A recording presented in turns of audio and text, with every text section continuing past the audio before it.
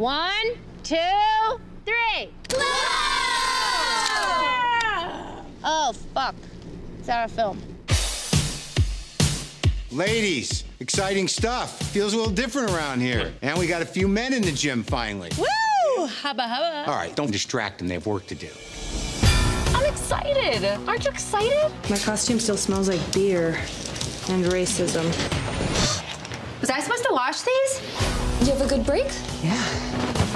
Just getting divorced. It's complicated. Usually you do a lot better job of keeping your weird friendship stuff out of the ring. Just hope she can keep up. You're on that show, right? Glow, welfare queen. What'd you call my mom? It's a wrestling show. I'm not the only offensive character. Everyone's offensive. We have fans. I mean, the girls get letters. There's weirdos waiting outside from... Wait. You're my favorite. I can see that. We're gonna be canceled. I can't believe this. I think this might have something to do with me. That is how this business works. It shouldn't be that way. They gave a men's wrestling show our slot. So you just let them do whatever they want? Fuck no. Fuck no. What are we gonna do about it? I say we do whatever the hell we want to do. Set the weirdos free and see what happens. You want to be respected, you gotta make yourself useful. I know what I'm worth, and I am not apologizing to anyone. Everything is gonna be hard. I forgot to pick up my son at daycare today. I don't want to make this show that. Who's ready to do this? Look, I know this is going to be hard.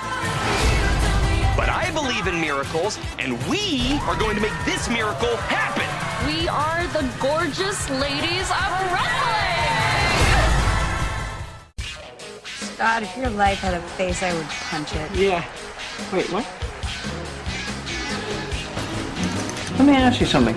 Why would you make the point of saying someone's not a genius? You think I'm especially not a genius? Veronica, why are you pulling my dick?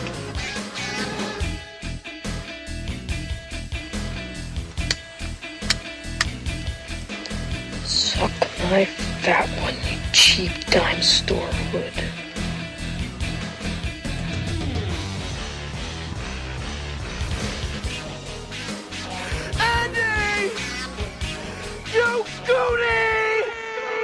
Hello, everyone, and welcome to another installment of the greatest moments in the history of forever. I'm Zach. I'm Matt. And this is episode number 133, Glow, Season 2. So when did this debut on Netflix? Season 2, that is. Probably less than a year ago, but probably like summer of last year. Yeah, I could remember, and I scrolled through my text messages earlier, because I remember my sister, Sarah, reaching out to me about, she was like, oh, like it was definitely in the second season. The second season was on, and she was like, have you seen Glow? And I was like, well, I watched the first season. I haven't watched the second season yet. And she was like, yeah, it seemed like something you would like. I mean, 80s and women's wrestling. I was like, yeah, thanks. Well, yeah, before we even jump into anything, I will say the aesthetic of 80s California is right up my alley because Less Than Zero. Well, yeah, Less Than Zero and all things Bret Easton Ellis, yes. But also all of the cheap 80s horror movies that are just filmed in California in the 80s. I'm familiar with all the malls and different little parts of LA and everything. Yeah. I do think that Glow captures kind of that fun, realistic version of the 80s. Yeah, the aesthetic is awesome. First of all, like Mark Maron being in it as an actor, like, I mean, he's just sort of a fun dude, you know? Yeah, it turns out he's really perfect for it. Yeah, like that character that he's playing being like this kind of down on his luck, aged director, you know, it never really took for him. I like the whole experience of diving into his history with his horror movies. If Sam Sylvia, the character, was a real director, I probably would have a few of his movies on Blu-ray for sure. It's funny anytime I see Mark Maron now and I think about when he first started getting big in the podcasting world and everything, and his two main guys that his whole persona started out with, like the whole apology thing and everything. The first one was Jon Stewart, who would never do his show and just refused. And Jon Stewart is fine. But the other one is Louis C.K. Oh, wow. And he would go on like Mark Maron, when he eventually would go on Howard Stern and stuff, and he would say like, oh, all my friends from back in the day got successful and I was this asshole to them and they all hate me and blah, blah, blah. And it's like, I don't know why they have to call... Like why Louis has to call his show like "fuck you, Mark" and all. It's like a joke. Yeah. And now Louis C.K. ostracized from Hollywood and all things entertainment, and Mark Maron is on Glow. I think actually the first I didn't really know Mark Maron at all until at this point it was probably like 8 years ago. But like it was I think you talking to me about Kevin Smith being on WTF, and it was whenever Kevin Smith was basically burying Bruce Willis for being a dick. God, I don't even remember that. Oh, it was a long time ago. It was probably like, with like the first year I met you. Oh wow, I was listening to Mark Maron way back then. I guess so, yeah. Yeah, I don't really remember my introduction to Mark Maron. So that was the first episode that I listened to of WTF. It was the recent episode at that time, but I certainly went on to become like a pretty big Mark Maron fan. Do you have a favorite Mark Maron episode? Nothing comes to mind specifically. I do have one that I love, and it's the only one that I've gone back and re-listened to, and he does that thing where only like a certain amount of episodes are available, and then you have to subscribe to his app or something to get the rest of them. So I only got to listen to it twice. It's probably on YouTube or something, but it's Natasha Leggero. Oh, yeah. She talks about like dating this guy from like Australia, and he was like this con artist who was like so horrible and mean to her. I don't know. It was so funny. I enjoy her personality. She's been like a fun podcast guest. Yeah, like her real personality, like not her put on persona for like comedy, which is funny and great. But like her real persona is actually like really funny to me. Yeah. Because it's the type of like her comedy persona, this character she does is like not the type of girl that would be taken advantage of by some like con artist huckster guy from Australia. But like the real life version of her is like in love with this guy who's like an asshole in Australia, who's like a liar and a cheater and using her for money and all this shit. And she's just like not getting it for the longest time. Well, it was just so funny to me. And real. I just, guests aside, I always liked how on Maron's podcast, and it kind of like plays into like the type of character he portrays on Glow too, but like people always talking on his show about like whatever, and it's like somehow he was always managing to weave in like how his ex-wife got pregnant and she was doing that like at him. Like he was somehow like weaving that into like every conversation. Yeah, now he's on a show that feels like a very positive representation of feminism. Oh, sure, yeah. For sure. Are all the episodes directed by female directors? No. That's what is so great about Glow. It's actually it's a show about women and women empowerment, but it's not this forced pretend thing. It's actually about equality behind the scenes. I mean, the two women created it.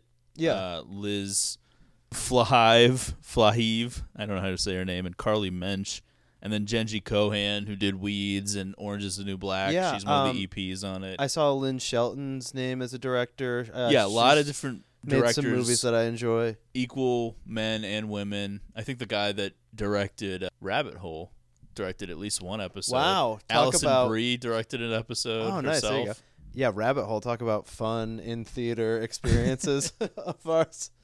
Before we jump into Glow, and I think we'll probably cover a little bit of season 1 and 2, both seasons. Yeah, I mean, I need like a previously on like recap from you on season 1, because I don't really remember the Justine character storyline from season 1. I know it's like a reveal that it's his daughter. Yeah, that's pretty much it. Okay. What was she doing though? Well, she was one of the That's wrestlers. what I thought. Yeah. And then that just comes to an end when it's when his the daughter? show almost doesn't happen. Yeah. Yeah, okay. So before we jump into Glow, follow the show on Twitter. Follow the show on Twitter at Greatest Spot. Subscribe on iTunes or Apple Podcasts. I have another listener talking to me about how he's going through the entire show from episode 1. I'm like, oh boy. Yeah, but like, so I was asked about like, are you guys checking that email address that's being cited like on these early episodes. I'm like, no. Yeah, that email address. I don't even remember how to get into it. I think was it a Gmail account? I'm even sure know. it was Gmail, but I don't know what the. I think we just after a while realized that most of our listeners probably had our phone numbers, or at least yours. So, but I'm just like, I'm happy that there are people doing that, but I'm just so it's like you can jump ahead 80 episodes or something. No, not 80. When anytime I'm feeling a little blue, I'll scroll through all of our episodes, like our history of, and it definitely cheers me up to see that list of episodes that we have. We've really cultivated a fun collection of topics. Sure, yeah, definitely fun. I think everyone would agree on fun that. for us. Yeah. That's the great thing about the show. It's really just for us, and if anyone else is interested at all, then that's a bonus. Yeah, I mean that's feedback that I certainly get too. I mean, like talking to this person in particular, they're kind of just like, well, I've enjoyed some of these early episodes. Certainly, you guys can tell that, or people can tell that, you get to like Bug Juice episodes, and it's like, wow, these guys are like really into Bug Juice. That's kind of, who cares? Well, who cares about anything? Well, it's true. It's about? good. Yeah, I mean, it's a great counterpoint, really. Bug Juice is awesome. That also got us some interaction with people that we don't know. Yeah, so that's how about one of that? those things. People, I think some of the more obscure titles, they'll search for those, and then we're the only people talking about them. Yeah. That was our plan, actually, Carrying from the torch, beginning. Keeping it going. That's true. I knew that I searched things like Cemetery Man or something on the Apple Podcast app, and if I found any episodes from any like horror podcast or anything talking about it, I would download it. And I was like, oh, we should just do things that random people might search for. Yeah. That I love. So that's kind of what we did. We also mixed in the popular stuff too. Oh. It's not all Bug Juice and Cemetery Man. Right. It's also Boogie Nights and Days Well, of Confused. the other thing that he was telling me, which is fun, is he doesn't look at what the episodes are. They just like come up, like he's listening to them in his car, and they just like come up on the screen or whatever, like what the next episode is as it starts playing. And that would be an interesting experience. Especially since like episode 11 was like Havoc. Yeah. It's like, oh no, this is going in a really weird direction already. Yeah. Whatever. Not every episode of the show needs to be a history of the show. Although those are some of my favorite segments. We should do a Give Us a Second just talking about our favorite moments Yeah. of a show we can't even remember. When I was looking through the old episodes, I was like, I don't even remember what we would have said during this. I for know. most of them. Yeah. I was like, what did we say during this episode? I don't know. Someone else was pitching to me that we should do a lot of like talk about the show lately, but someone else was pitching to me that we should do like have like more of a structure on the show, like segments. I'm like, what would it be like? The hottest chicks of whatever given thing we're talking about. That's a segment every week. Well, we used to do a podcast called Killer Cinema. That's true. The Killer Podcast that had segments. Brian Bell Explains a Movie. Blu-ray DVD Roundup, I think was a segment. Yeah. And we would talk about one main movie. Sometimes we'd have theme episodes, but I didn't love it, wasn't though. as fun. Right. as I got to this. say, I enjoy more of the free-flowing conversation. Not to say that it wasn't fun to do it. We had a lot of fun doing it. Yeah. I think, but the quality of the episodes was definitely not as good. They were all over the place. Right. So, but I mean, it all relates back to Glow, just a small kind of startup entertainment brand trying to find its way. So the thing with Glow that I want to say before we actually talk about the show itself, which we are going to do eventually, that I don't understand. Like, it got good reviews, and it definitely has its champions in the online media and whatnot, but it doesn't get that same buzz that a show like Girls on HBO got. A show that, in retrospect, is really just a monument to privilege and being white. Oh, wow, and being rich. Not really emblematic of what the feminism movement should be in the modern age. It's a show that, if you know me, you do probably remember that I was a champion of that show for the first season or so. Oh, same here, yeah. But I think at some point during that second season... I think if you went back, I had, like, tweets out there just, like, applauding, like, the first episode. Some point I'm such an during embarrassment. the second season, you get that sinking feeling that this is not at all satire, that these people are serious and that they think that this is like important, serious material, and you realize that it's like insane. It's an insane person's show that almost nobody can really relate to because these people are living privileged lives in a city that is full of other races and ethnicities and yet aren't represented on the show. And it's crazy that like that show gets championed even though it had terrible ratings for however many years. And a show like Glow, which is created by 2 women, executive produced by a bunch of women, it stars mostly women. It's about this real female empowerment thing that happened. It's based in a real story.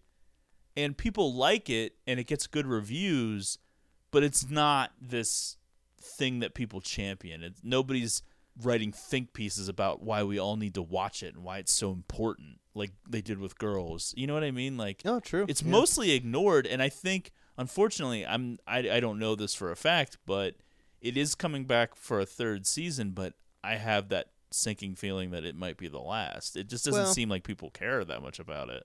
Maybe not, but it is enjoyable. I mean, I think it's just a fun show. There's a lot of heart to it. Yeah. It's funny, but it's also dramatic. Yeah. I do think the season that we're going to be talking about, season 2, lacks that focus that it had in the first season. True. A little bit.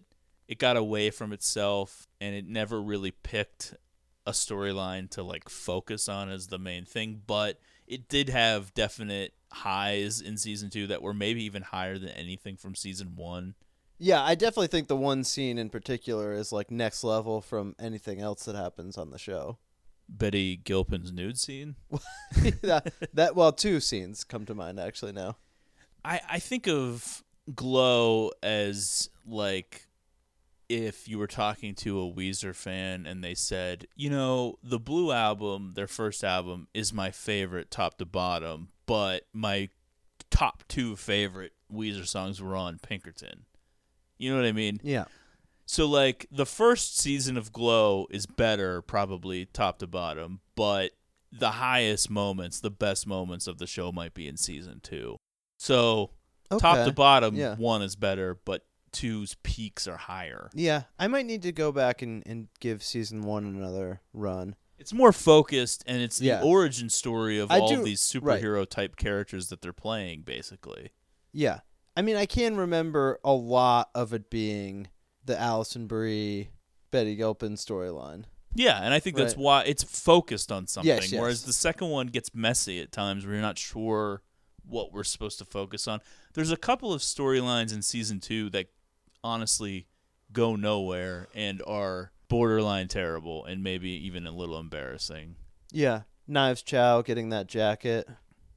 No, not that. That's just a goofy thing. I'm talking about like the AIDS thing, which is so bizarre that they tried to force that in there without giving it proper time. It's By the way, weird. I was joking. Love that Knives Chow is in this show. You know, and she's giving that one chick like an enema. Yeah, that's like fun. A wild scene. It is. Okay, so Glow, for those of you who don't know, is a show on Netflix. It's run for 2 seasons. It stars Alison Brie and Betty Gilpin and Marc Maron. It's based off of The Gorgeous Ladies of Wrestling, which is a real television show that ran from 1986 to 1990. I was trying to explain what it was to Matt before we started recording. Yeah. I remember even when the first season was on that you were kind of explaining to me that it was inspired by something that was real, but, you know, it wasn't really a direct adaptation of it. Yeah, it's kind of a loose adaptation of Glow. However, you can watch the 2012 documentary Glow, the story of the Gorgeous Ladies of Wrestling on Netflix, which is what Liz and Carly watched to be inspired to create this show. And you can see it is a great inspirations premise. For different characters. And yeah, I mean, there's nothing else like it really, especially in that time period that's comparable to this. That's fun about it being set in the 80s is kind of that throwback to the old wrestling style, which is like having characters that are just like ridiculous personifications of. Well, certainly one of the topics I wrote down was the offensive gimmicks Right. of Glow, Yes. which are based on what they really did in Glow, and certainly taken from what wrestling was in the 70s and the 80s. Yeah, I mean, they have KKK characters and Nazi characters in the real Glow. I was watching the documentary right before you came over, and I've watched it a couple times because it's really good. It's only like an hour and 15 minutes. I recommend everybody check it out if they have Netflix. It's a fun watch. But like they were doing storylines where like some dark a character had like a gun, and the gun is like firing in the air. I mean, granted, it's probably a fake gun with blanks, but you know what I mean? Like they were going so over the top with this that what they do in the Netflix show is almost toned down from what they were doing in reality, which is so crazy. They had people coming out like doing like the Nazi salute, you know, and pretending they were part of the SS or something, you know, like really over the top characters. Well, obviously there's an episode during this season 2 that really explores the downstream impacts of on some of the people doing these things with the welfare queen. Yeah, that's one thing I noticed about the documentary about the real Glow was kind of a lack of a lot of African American women in the cast. I don't know. It seemed like in some of the pictures that there were some black women, but the people that they actually were talking to, there weren't a lot. So I wasn't sure how many African Americans they actually had as a part of the original Glow, but they brought them in for this Netflix show. And the welfare queen, Tammy, played by Kia Stevens, she's the only one of the girls that's a real wrestler. She wrestled in TNA under the name Awesome Kong and in WWE under the name Karma. All right. She actually entered a Royal Rumble, like the male Royal Rumble. She's one of the only women to do that. She's obviously a bigger gal. Yeah. Yeah, she also beat the shit out of Bubba the Love Sponge backstage at a TNA event. Wow, real? Oh, yeah, not on camera, like Nice. in real life, because he made some comments about Haiti or something when they were doing like a benefit. Oh. She Well, good for fucked him her. up. Yeah, that's awesome. Yeah, she's like a legit badass, and yet when you watch the show, you would not get the impression that out of the women on the show that she was the real wrestler. We do have a nice, diverse group of girls on this show. A noticeable omission from the beginning of season 2, but she's been replaced by a different girl who is now going to play her character. Oh, Cherry Bang playing Junk Chain. That's right.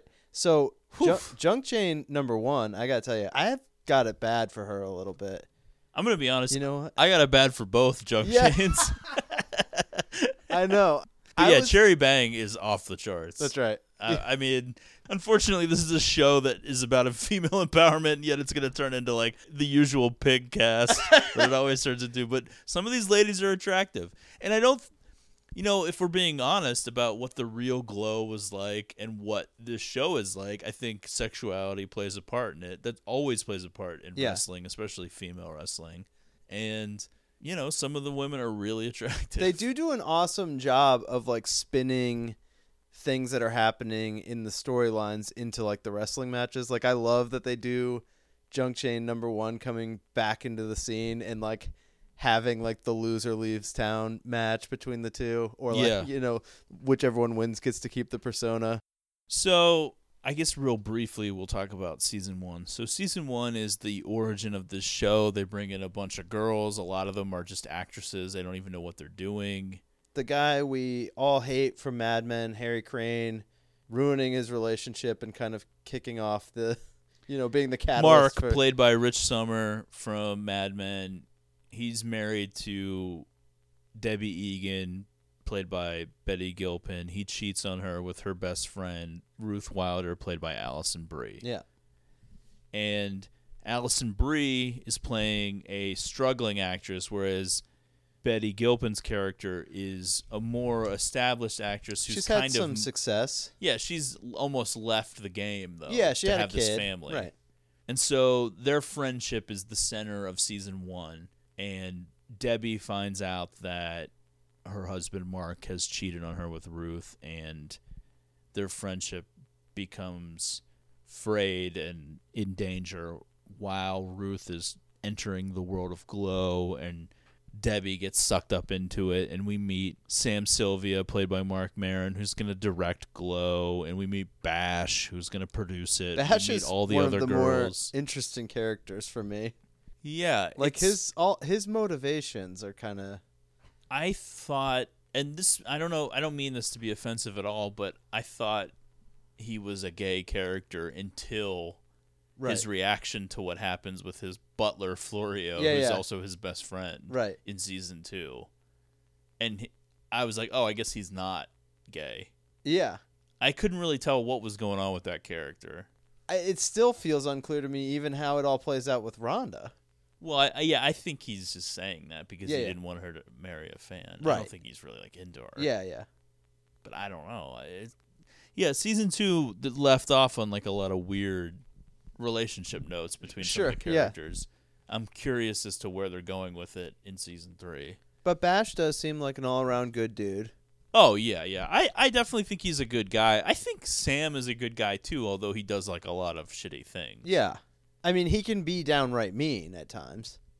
Right, but his reaction to season 2's Me Too moment with Ruth Wilder's character is so different from what Debbie's reaction is to that moment. True. That I think you're supposed to think that Sam is a good guy. One of my underlying questions that in is season a dark 2, moment for Debbie Egan. Right, but I think in fairness to her character, and I'm not making necessarily excuses for what she says and does, but I do think that was how a lot of those women learn to just deal with the bullshit. True. Yeah, I guess. So she's coming at it from the perspective of being a real actress. She's been on a soap opera. She's probably dealt with like creepy dudes in the industry. And to be fair, it's not like she's suggesting that. She's saying to like play the game but not actually go through with it. Right. Whatever. Lead if them people on, haven't seen this, they're like, what are you even talking about? We're jumping all over the place. Why are you guys having this cryptic conversation? Yeah, I mean, for this particular episode, if you have Netflix and you haven't watched Glow, I think you can knock it out in a couple of days. Both seasons, really. The episodes are like 20 minutes, 25 minutes, 30 minutes. Yeah, I think they're a solid half hour. You can knock out both seasons in like a weekend, really, if you have a few extra hours. This is feeling like a little bit of an attack. What do you mean? Because of how long it took me to finish season 2. No, what I'm saying is, for our listeners, sometimes we do movies or TV shows they haven't seen. And so I'm saying it might be a good idea to just get caught up on Glow if you have Netflix, because we're not going to have time to like explain every aspect of everything to lead into these storylines. We're going to jump into the storylines. Right. Unlike Red Oaks, where we decided to undertake the entire series, we're trying to focus on season 2. Although we probably are going to talk about all things Glow, I guess. So there you go. I mean, we're already in the middle of it. Yeah, now that we've explained what we're going to do. It's going to happen in the future. Right. We're already in it. But yeah, the Me Too movement, or the Me Too moment of season 2 is one of the big storylines. I'm trying to remember exactly. I want to say that it wasn't actually related to the real Me Too thing, that they had already written this. It could be. But that seems crazy to me. But I don't know. I don't remember off the top of my head. That would be a wild coincidence considering like the Me Too stuff that had just happened. Well, I mean, it's possible, though, that you're talking about like the creators and writers of the show had dealt with situations that they wanted to put into this show. Basically, Glow is on the air. It's kind of popular in like a local market. I don't know. I'm not really sure what they're all airing to at this point, but they're doing okay. The head of the network, who they've never really dealt with in season 1, gets involved, and he asks for like a private meeting with Alison Brie's character. I will say that scene, like once it ends up being the two of them, is just so uncomfortable. Well, honestly, I watched it the first time that I went through this, and then like when I first rewatched it for the show. But when I did my second rewatch for the show, so technically the third time through, I was like, I had to fast forward through that part. It was it's so weird, awkward. But basically, the head of the network wants to sleep with Alison Brie's character. She just kind of runs out of a hotel room. It's very Harvey Weinstein. And although this guy a little bit better looking than Harvey Weinstein. Oh, well, definitely. Yeah. That prompts their show to be buried, basically, by the network they're on and fucked over. And it leads to them essentially getting canceled by the end of season 2 when they have to pivot to some new direction. But it also leads to them kind of going down these paths and taking their own show to some unexplored territory. Right, yeah. And in reality, the real Glow was always in Las Vegas, which is where this path leads them, leading into season 3 of the Netflix show. And it was always under the same umbrella, the same money, the same people promoting it and syndicating it and everything. So it's almost like they took the first 2 seasons of the Netflix show to get them to where the real Glow actually always was. But the idea of the end of season 2, it's like, well, you guys are kind of screwed because the network's not going to pick you up and you can't take your show anywhere else because we own all the character likenesses and whatnot. But I don't know. The old Glow, the original, or the real Glow, was on TV for 4 years. So is the idea of this next season going to be that they're not doing TV at all anymore and it's just a live show? Well, I have no idea because I haven't seen it. But yeah, that seems to be where they've left it. Yeah, that's Horatio Sands comes onto the show and he's part of some casino or something and they want to do a live show. They do have a fun moment with him where he's all of a sudden like taking control of everything and starts kind of like saying what's going to happen, and then like Debbie's just like, "Who are you?" Yeah. And they just accidentally meet him because his kid goes to the same school as Marc Maron's daughter, Justine. In the AV club together, I think. I don't know. Maybe. He was just at the dance. Okay, so let's go through some of the stuff. We talked a little bit about the offensive gimmicks. That's true to life. The sketches and their usage, especially when we see the show within the show, I guess it's episode 8 of the season 2 where they almost do what you would think that Glow would be like. Even like advertisements and everything. Yeah, it's really sketch heavy, which makes sense for the Netflix show because, I mean, what are they going to do, full matches and stuff? I don't really think people will care about that. However, that is, from what I gather from the documentary, true to life. Right. They did sketches. They did commercials for products.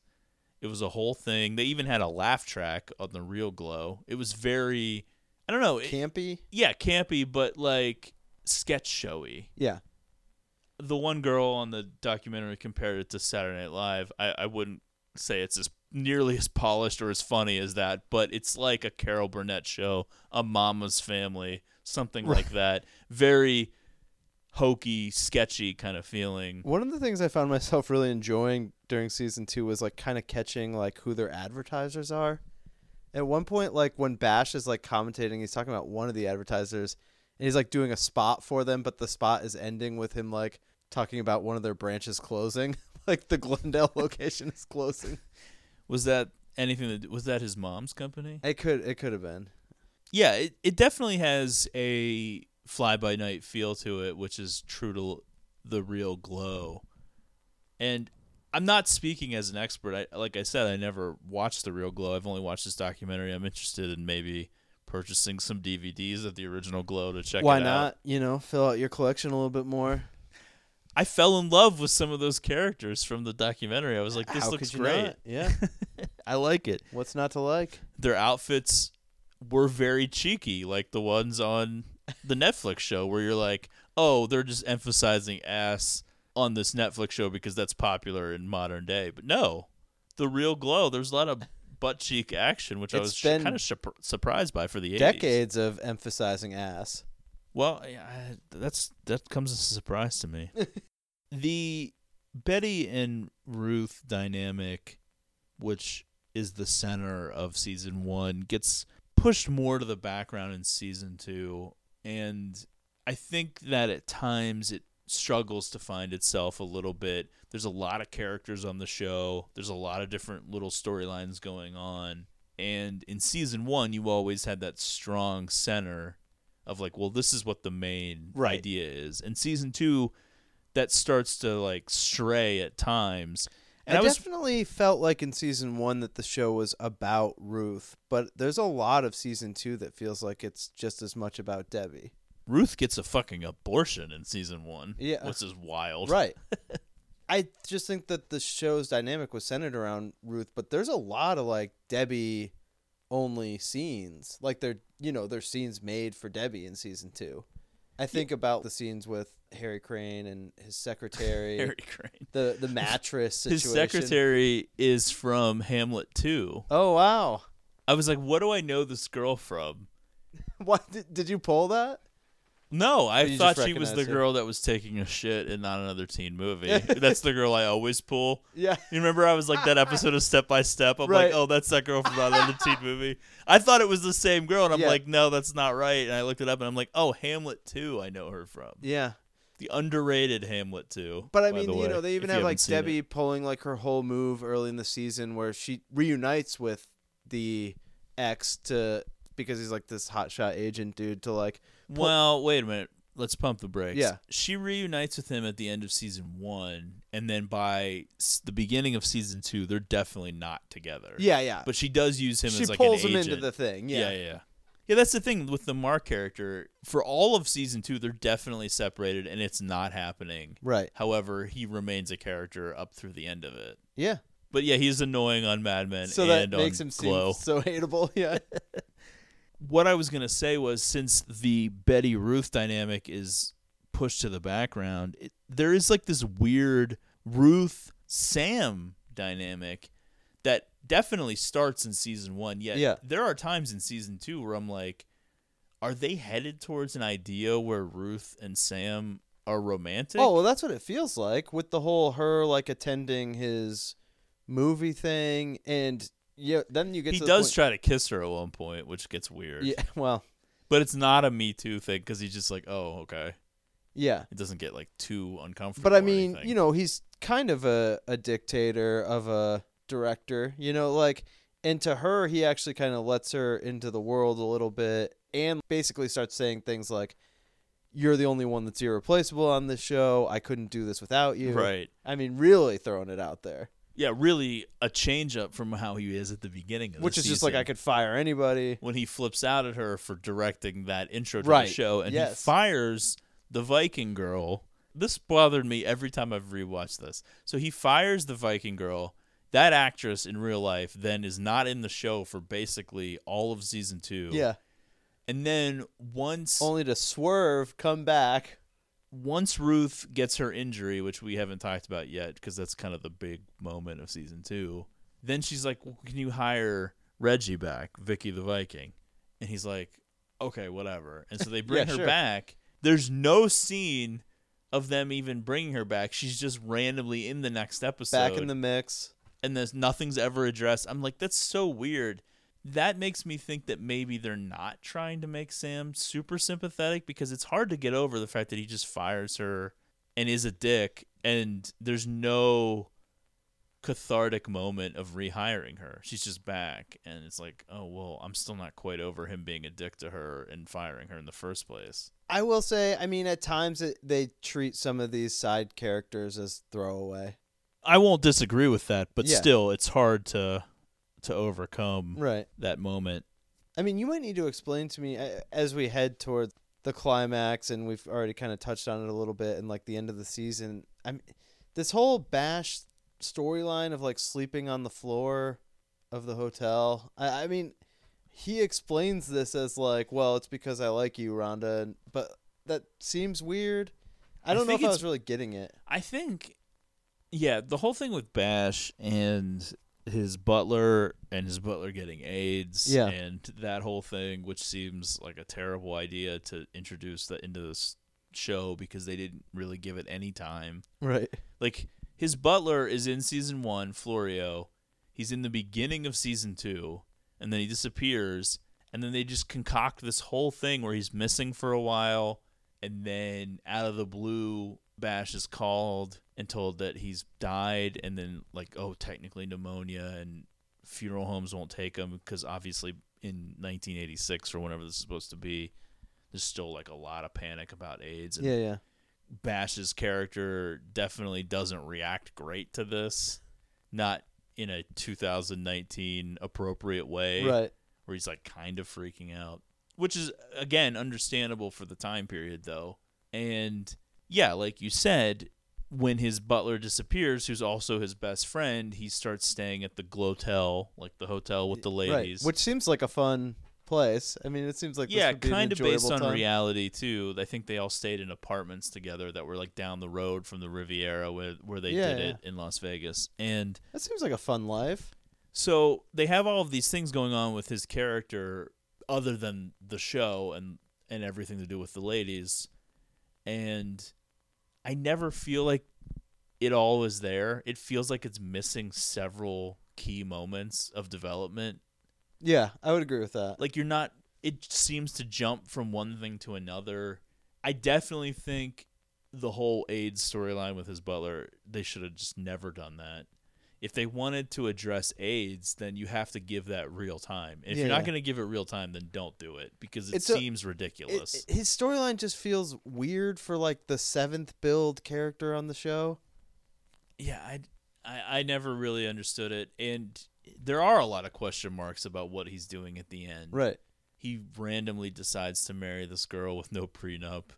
True. Because she's an English citizen and she's going to get deported because she never really came into America the right way. She's just been living here under the radar or whatever the story is. And she's going to marry a fan to get a green card, but then he steps in at the last moment. A creep of a fan, too. The kid from, like, Ladybugs and all those 90s movies. Yeah, still looks the same. Yeah, still a creep. I don't know. I don't know what to tell you about Bash. That's one of the downfalls of season 2 for me, why it's not perfect, because there are a couple of storylines. The Vicky the Viking thing leaves a bad taste in your mouth. Right. And you're like, I don't understand why they did this. If the story is maybe that actress couldn't do all of the episodes for whatever reason and they had to come up with a reason to write her off for a while, then that makes sense. But it makes you think Sam is just a dick, and he's never really redeemed for that. Right. And everything going on with Bash, specifically the AIDS storyline with his butler, is so bizarre and feels out of place, and I don't know why you would dedicate 5 minutes of one episode and 3 minutes of another episode to it and act like that's enough. You're like, what? I know. It's a character that was tangentially on the show, and you're supposed to care now that he got AIDS and died all of a sudden? It is weird. It's very strange. I don't know why they did that. The big problem, I guess, overall with a show like this is the episodes are only like 30 minutes, and there are a shit ton of characters. There are. And so not everyone's going to get the proper character development. People are fighting for time, yeah. And so certain episodes, you feel like you know some of the other characters more. I think they do a reasonably decent job of it. I think the show would probably benefit from the episodes all being like 15 minutes longer. Okay. And you would get to know all of these other characters a little bit more. Write a letter to Netflix. Well, I think it's a little late in the game for that. Yeah. But I do think, like, Justine is great. I love Justine. Yeah, and Sam's she's daughter. I mean, heavily featured in this season too. Well, she's like 3rd or 4th. I think she's like 4th build. Oh, maybe okay. 5th. So she is supposed to be a main player. Rhonda, the British girl, is great. Yep. Sheila is great. The she-wolf. Right. That character's so bizarre and feels very real to me. That feels like a very... I mean, I might be completely wrong, but that feels like a Genji Kohan character based on Orange is the New Black. It just feels very Orange is the New Black to me. Gotcha. For some reason. Tammy, the welfare queen. Yeah. She gets a decent amount of time in season 2. With her well-to-do son. Melrose. You know, you don't know a ton about her, but you get the idea. Yeah, she thinks that she's a bigger deal than she is. Right. She pretends to be a wild party animal, but is basically living off of her parents' money, that kind of thing. Beirut, who I have a feeling might be featured more in season 3 based on where they were going in season 2. All right. Seems like they were exploring the idea of her starting a relationship with the new junk chain. Yeah. Which I was 100% on board for. I was like, yeah, Junk Chain being a stripper and doing this dance right now, I feel like anybody is going to be falling in love. Fortune cookie, definitely offensive. Right. Ellen Wong. So good. Knives Chow. Yes. From Scott Pilgrim. Yeah, I love her. Vicky the Viking, I already talked about. So there's a lot of... The original Junk Chain. Original Junk Chain, Needs Cherry to be Bang. talked about. Her character's real name is more crazy than her wrestler I name, know. Cherry Bang. So what, I guess, she ends season 1 by, like, getting a real acting job. Because we pick up and she's, like, on a TV show and she's not there. The network that Glow is on, Yeah. they give her, like, a cop buddy show. She can't remember lines like, you And have she the right turns to out remain silent. to be a terrible Somehow, actress. yeah. But I will say, I just think smoking. Like, I love Junk Chain #1. Yeah, and I think she does a little bit of nudity, like very brief in season 1, I believe. Well, whatever it is, she's got it, I especially like her new character after Junk Chain when she turns into Black Magic. Right. Whew. There's some fun. I enjoy the scenes with her. Is it her husband that's the referee? Yeah. They have some fun scenes together. Yeah, and those two have like a history with Mark Maron's character, Yeah. Sam Sylvia. He has like the infamous line in season 1 where I guess he knew that she had like a miscarriage or something, and he says like a womb goof. Oh, goodness. Yeah, pretty wild.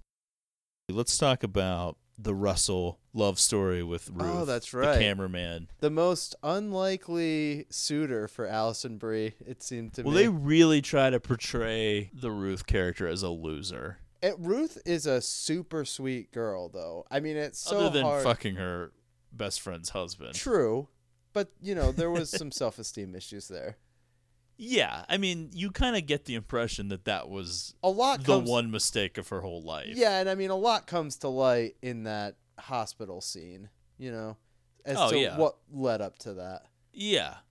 So you're saying you don't think that Russell is good enough? I look at Russell and I look at Ruth and I'm just like, I'm not seeing it.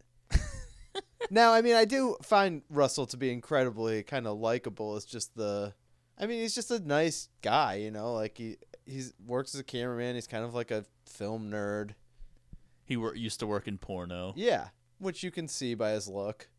He's got a very used to work in porno type look. I think he's like an all right dude. Yeah. I think he's fine, especially for the character that they're trying to portray. I think something that we've learned over the few years we've been doing this podcast is that even when they're trying to cast like a loser female role, it's still going to be a hot chick. Right, yeah. And so you kind of have to get past that. Okay. And we know Alison Brie from Mad Men, Community, etc. Yes. We have a long Scream history. 4. Yeah. We have a long history of being attracted to her to get over. Collectively. Some Russell guy coming in with his porn stash and afro, and he's going to sweep her off her feet. Right. Yeah, I get it. I mean, even like Debbie's like making comments on behalf of like the viewers of the show, where she's just like, "Oh my gosh, I got to save you He looks like from an this extra creep." from Taxi. Yeah, I think that the whole thing with Debbie is interesting though because she is acting out and she is still holding on to this anger from the actions of season 1, which I think is interesting for the show because not every show would commit to that remaining important for another season. Well, I think a lot of shows would just move on now from what happened in season 1. And instead, I think it's important they keep it going. On the other hand, it's almost like if they didn't have that, it would almost feel weird. Like there wasn't enough going on. But I think that it's interesting how they did it also because it's not at the forefront at the beginning of season 2. It's always in the background. It never is the main focus until it is. You know what I mean? Yeah. And then you're like, oh, yeah, this is still like a big deal. And so she's being like, Debbie is being passive-aggressive, super passive-aggressive towards Ruth, cock-blocking her in a lot of ways with Russell throughout the season. I mean, because she's pissed. Right. Her husband fucked Ruth. They tried to make it work. It didn't work because ultimately it's ruined everything. Well, see, that's the thing that's kind of in question. And Ruth brings it up during their big fight. Oh, yeah. It's like, did she ever really love Mark? Was that really as solid as Debbie thinks? As Debbie's in hindsight acting? now, yeah. It seems like their marriage was never that great, probably. Right. And Debbie was never that into Mark, and Mark was never that into Debbie or whatever, even though that seems crazy. But, like, you know what I mean? Like, their marriage was never that great. Mark was like, she thick. Yeah, everyone was. But whatever. So Debbie's now pissed because it's ruined, and they tried to make it work, and it didn't work, and now they're definitely getting a divorce, especially when Mark starts to date his secretary, and there's a new woman, and she's really having a hard time with that. And here's Ruth, this fucking bitch that fucked her husband, is now going to date somebody else in front of me? Like, fuck that. Right. I'm going to do everything I can. It's like Ruth kind of comes off as, like, so pathetic. Like, she, I haven't dated anyone in, like, so long. You know what I mean? Well, that speaks to the self-esteem issues of Debbie as well.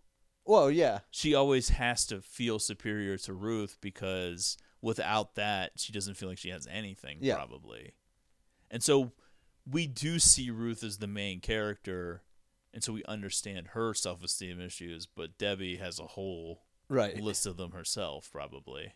Yeah, I think that's fair to say.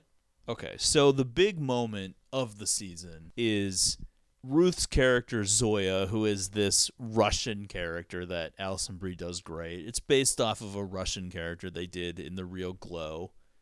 She works her way back into a storyline with Liberty Bell, the character played by Debbie. I do really enjoy her, like, wrestling persona's name being Liberty Bell. I think that's perfect. Yeah.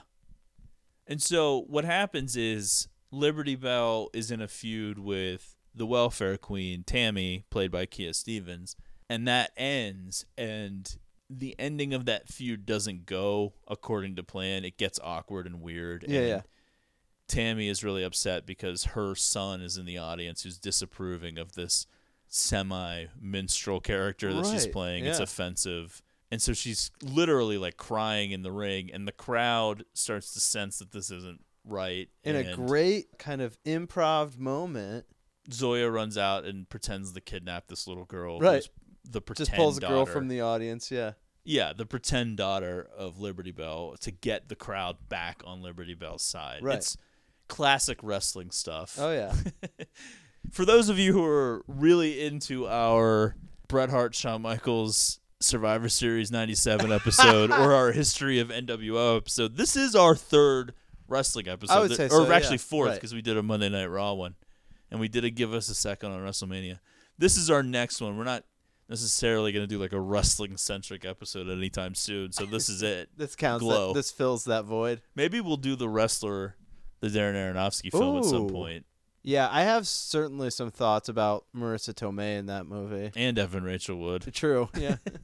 But this is maybe as close as we're going to get now, so this will give us a chance to talk about real wrestling. So, yeah, what Ruth does in this moment is great classic wrestling stuff. Get that crowd back on the babyface's side. Do what you have to do. She comes up with this on the spot. It works. It leads to another big match between their two characters, which is how season 1 was built as well. This is so fun about the Ruth character, though, in general, and it makes you kind of get into the spirit of the show, is the fact that she is just, like, so into this. Like, did not have, like, a history of being, like, a wrestling fan, like, at all. But this was, like, after years of, like, trying to make it as an actress, this was, like, her first chance and experience to do something, and she just got, like, so into this world. She's, like, producing segments, like, you know, filming intros, coming up with spots on the fly.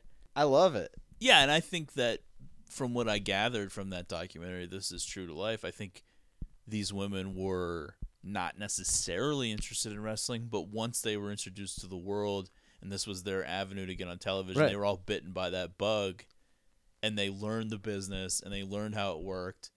And once you learn how it works, it's not that different from soap operas and shit, which is what Debbie learns in season 1. It's just working marks, you know? Yeah, it's simple stuff. Good guys and bad guys. Getting cheap heat. And so this leads to them having another match. Debbie's stressed out about Mark dating a new girl. She's stressed out about trying to be a producer and not being taken seriously by Sam and Bash. And she does a little cocaine. Yeah, kind of a wild She move. gets fucked up before the match. Right, And which, I mean, as we know, was happening in the 80s. Certainly, and unfortunately in modern day sometimes as well, which led to Arn Anderson being fired as a producer for WWE recently because he let Alicia Fox get fucked up and go into the ring on a house show. Wow, I didn't know that. It's pretty recent. Yeah. Debbie goes into the ring. Nobody knows that she's fucked up. She seems kind of normal at first, and then things kind of get wild. She puts Ruth into a submission hold where she's got her leg like bent back, and instead of doing things normally, she twerks it extra hard and breaks snaps her ankle, something. Right? Yeah. Now, we were talking about this before we started recording. I've watched this season a few times. I've had different feelings on this every time. The first time I watched it, I had that feeling like she did this on purpose because she's mad at Ruth for a number of reasons. Yeah. Stemming from her fucking husband. Now, I also think it's possible that, like we talked about, she's just doing it because of the drugs and her adrenaline is high and everything. But I'm also thinking it's not necessarily that she's just mad at Ruth, but she's just really mad in this moment because she's coming off of being angry with the Mark situation. And not just because of Ruth, but because of the whole like secretary mattress situation. I think it's fair to say that it's a combination. Okay. Of the drugs and her anger towards Ruth and anger towards the world. But no matter what, if this happened in a real situation, Debbie, Liberty Bell, no matter who she was, would be blacklisted from the industry, would be fired from the company, and no one would want to work with her because how can you trust someone like this? Oh, sure. No matter what's going on outside the ring. To be fair, though, she is the star of the show. That's true, but no matter what's going on outside the ring, you can never bring that into the ring when the other person's giving themselves over to you and putting their body in your hands. Yeah. You can never take advantage of that. In real life, Edge stole Lita from Matt Hardy. That was a real life thing that happened. If we're going to talk about... and then they had matches against each other. Yeah. And you cannot take advantage of that. Talking about like real wrestling for a second. Real wrestling. Well, you know what I mean. Like Olympic wrestling. Yeah. I mean like real life outside the context of this fictional show. Right. There was a moment where I was kind of being reminded of Triple H because they're having a discussion about, I can't remember which one it is, but Liberty Bell wants to win the match because she's won the 15 who's going in a row. over? Yeah, that thing. Yeah. Am I fucking going over? That was like a Triple H / Hulk Hogan moment. Right. Of like, well, I'm going over, brother. Yeah. Yeah, I know. I got that too. Yeah. So that's the thing. It's like all the other girls don't know. There's talk in the emergency room when they take Ruth there. Like, did she do this on purpose? There's definitely a question mark. Once this happened, it doesn't happen until like the 6th or 7th By the way, episode. I mean, and this is the thing with like Ruth being kind of a loser about all this, but it is just like devastating. Like, it's an emotional scene that she's just like, I'm not going to be able to be on the rest of the show. Yeah, like, because this is all she has. Right. And that makes me love the character and love the idea of the show, too, because the women, the characters on the show are so invested now in making this work that they love wrestling. Even Debbie, who is kind of a heel always in this acts moment, like it's beneath her, too. No, but like she says to Ruth in the season, she has that great couple of lines about how doing this like gave her body back. Right. It's not her sons, like her little baby sons. It's not her ex-husbands. She's using her body to be physical and to do things, and she's now in control, and she possesses her own body again. And that's really like what this show is about, empowerment and about feminism and why it matters. Because, yeah, people could dismiss this as like, oh, it's professional wrestling. It's wrestling. It's stupid. But the idea of what it is not, it doesn't matter. It's not necessary. It could be anything. It could be about a women's baseball league, or it could be about a women's sketch comedy group from the 70s or 80s. It could be about anything. It's about like they're doing this thing and taking control of it themselves. Right. And they're doing it. Like they have to actually go into the ring and learn how to do this shit then do it. That's the guy I did my first clothesline to. Yeah, they're not doing it for anybody but themselves. Like, this is the show. There's no end game with men. It's women are the stars of it. They are the undercard of it. They're the whole thing. And so they have to do it themselves, and they have to learn it and be it. And so on a personal level, person to person, when Debbie says that about, like, taking possession of her body back, that's when it really hits home. And so Ruth, when she's put on the shelf by Debbie here, it's a heartbreaking moment because we knew her character before this all started. She had nothing. She was barely scraping by. Right.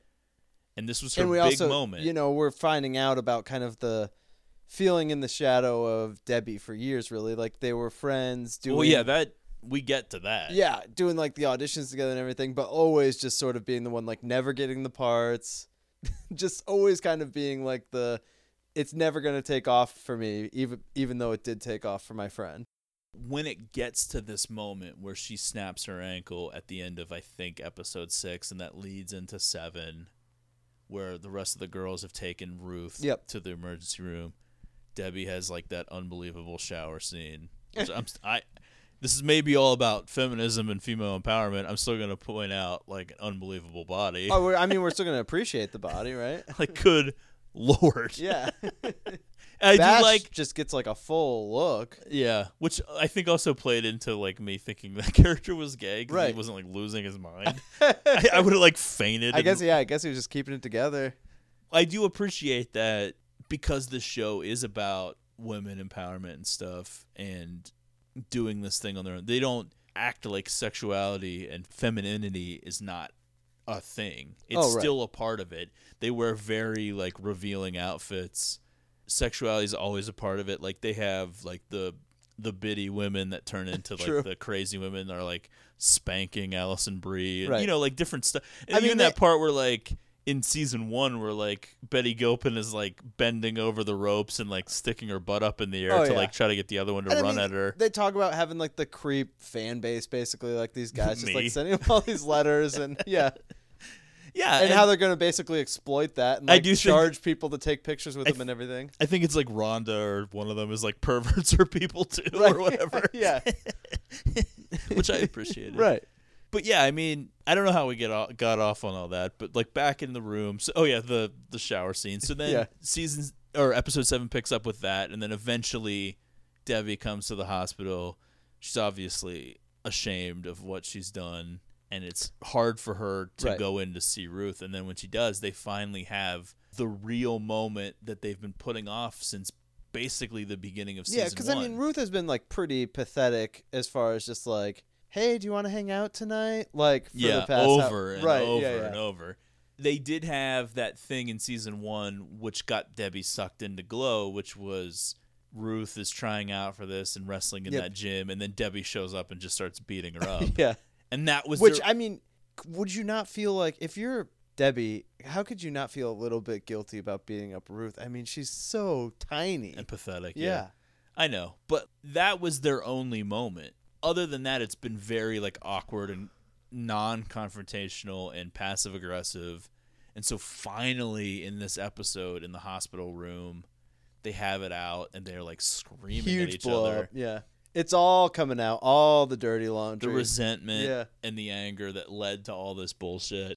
And I love, like, in the aftermath of that, when Bash is like, oh, yeah, we all heard it. And the down the hall, the person at the gift shop won't stop talking about it, which I could imagine being that person. Working at that gift shop. I used to work at a hospital. Like the best night at work ever. Like, I worked at a hospital. If I overheard people screaming like that at each other, I would never stop talking about it. You're like texting me like, dude, I got to tell you about something that happened at work.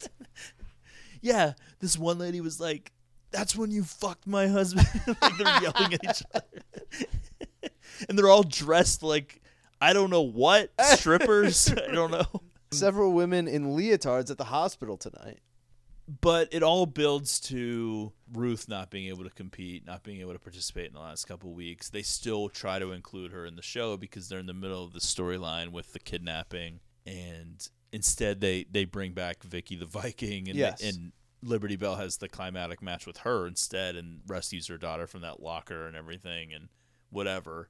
And it leads to that last episode where they surprisingly allow Ruth to participate in the Battle Royale thing for the crown. Right. And I was like, well, they did have her dressed like Zoya. Yeah. I was like, was she not suspicious of that part of it? Like, which, if I'm going to be working in the booth as a director, why do I need to dress as Zoya? Well, you know, because you never know when there's going to be you got to be prepared. at all times. But they do have a little bit of like the Shawn Michaels moment here where she comes in on a zip line. Yep. Yeah, and real wrestlers Carlito and Chavo Guerrero are involved at one point. I mean, the only other part of season 2 that's worth discussing, I guess, is the Justine stuff with her mom, Annabelle Shura. Like I said, it is heavily Sopranos. featured. Like all of a sudden, like tons of time will be dedicated to it. Yeah, so in season 1, Justine pretends that she's interested in wrestling, and there's this whole thing where she's very interested in Sam's career, and then he tries to make out with her. Oh, no. Drunkenly or whatever, and she reveals that she's actually his daughter, and she's run away from home. Sam never contacts her mother, who he only had a one-night stand with. And then eventually, at the end of the episode, within the episode, the one where they show us what the glow is like, and she's like a nurse or whatever at the end in the skit, like her, I don't know if that's supposed to be like her stepdad or her mom's boyfriend is like, oh, isn't that Justine? And then the mother is played by Annabella Shura from Sopranos. Yeah. She was one of Tony Soprano's girlfriends or whatever. Right. She's in a lot of movies and shit. She's the mother. She shows up. There's a whole thing. Eventually, Justine's going to have to go back to Sacramento or whatever. She hates Sacramento. Understandable. Right.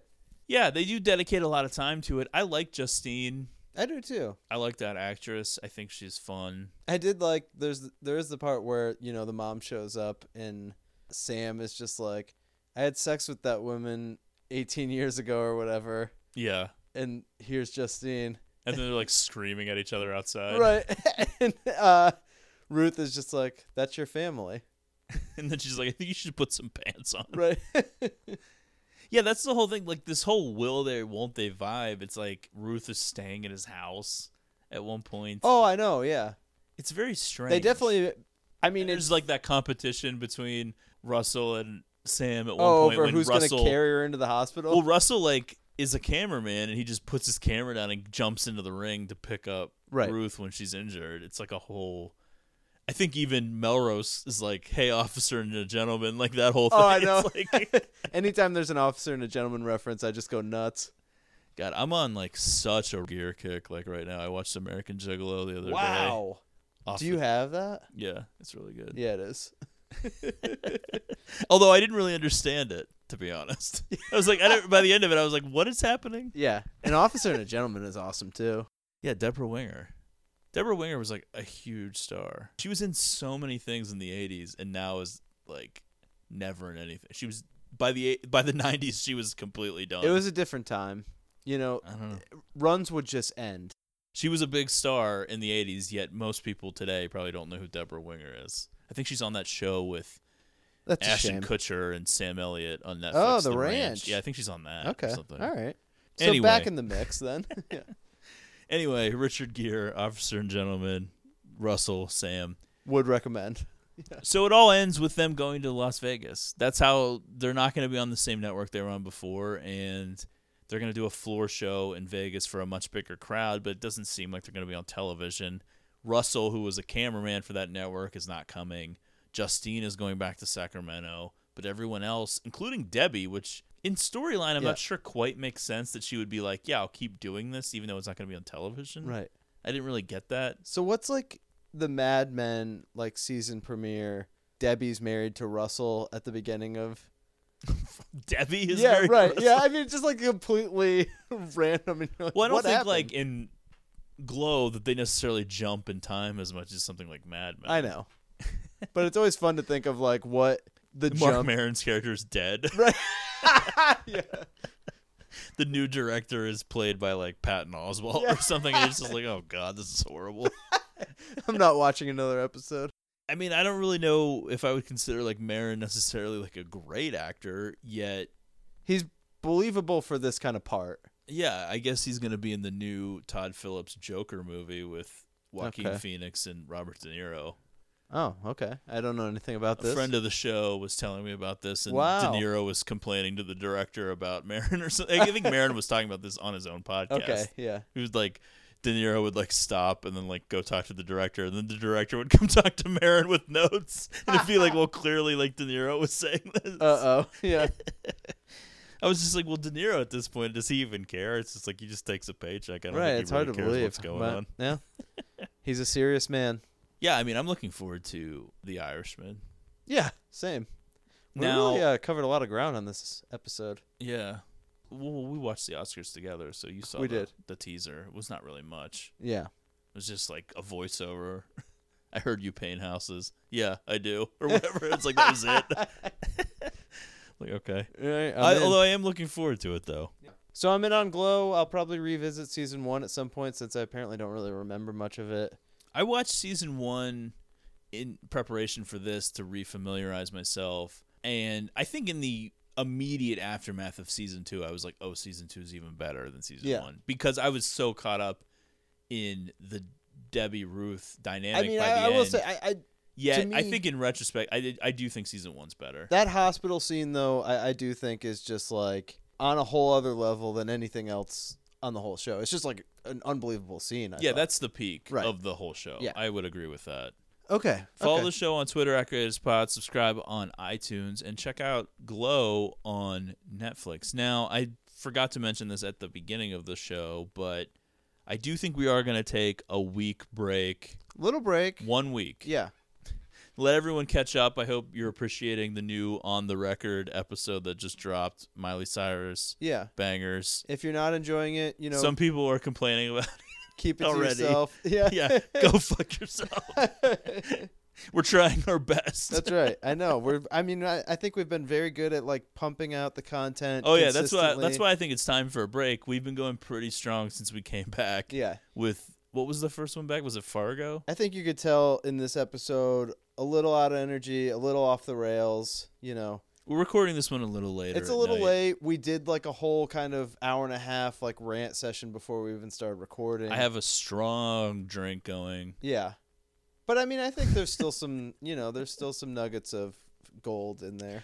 Well, I think when we did Red Oaks, it was very similar. Like it's just try to like a comprehend. We can't go from like beginning. No, let's just hit a couple 5 hours. To do hit that. a couple bullet points, jump all over the place. I would like people to check out the documentary on Netflix about the gorgeous ladies of wrestling, and I would like them to check out Glow. I think Glow is a fun show. I actually think it's more watchable than Orange is the New Black, although I did enjoy I like it more than Orange is the New Black. I liked the first couple seasons of that. Okay. However, I think Glow is better. It's just more fun. Yeah. Glow is a fun show. Orange is the New Black was sometimes funny, but it was also like a bummer. Right. All right, so thank you for listening, and we will see you in 2 weeks. See ya. Salvation Army band played, and the children drank lemonade, and the morning lasted all day, and through an open window came, like Sinatra in a younger day, pushing the town away.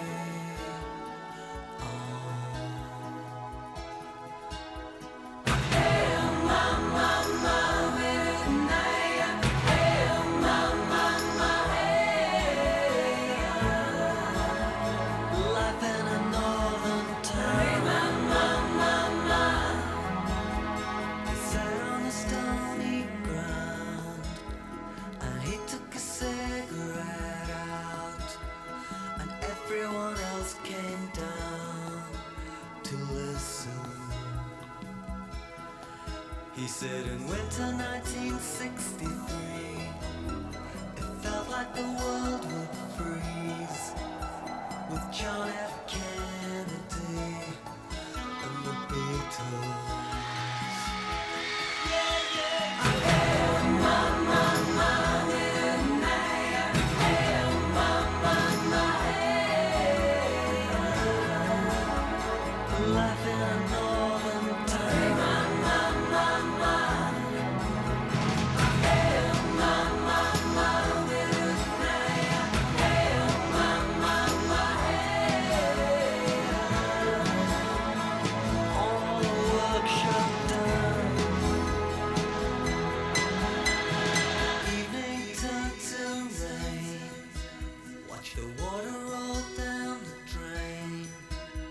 We followed him down to the station,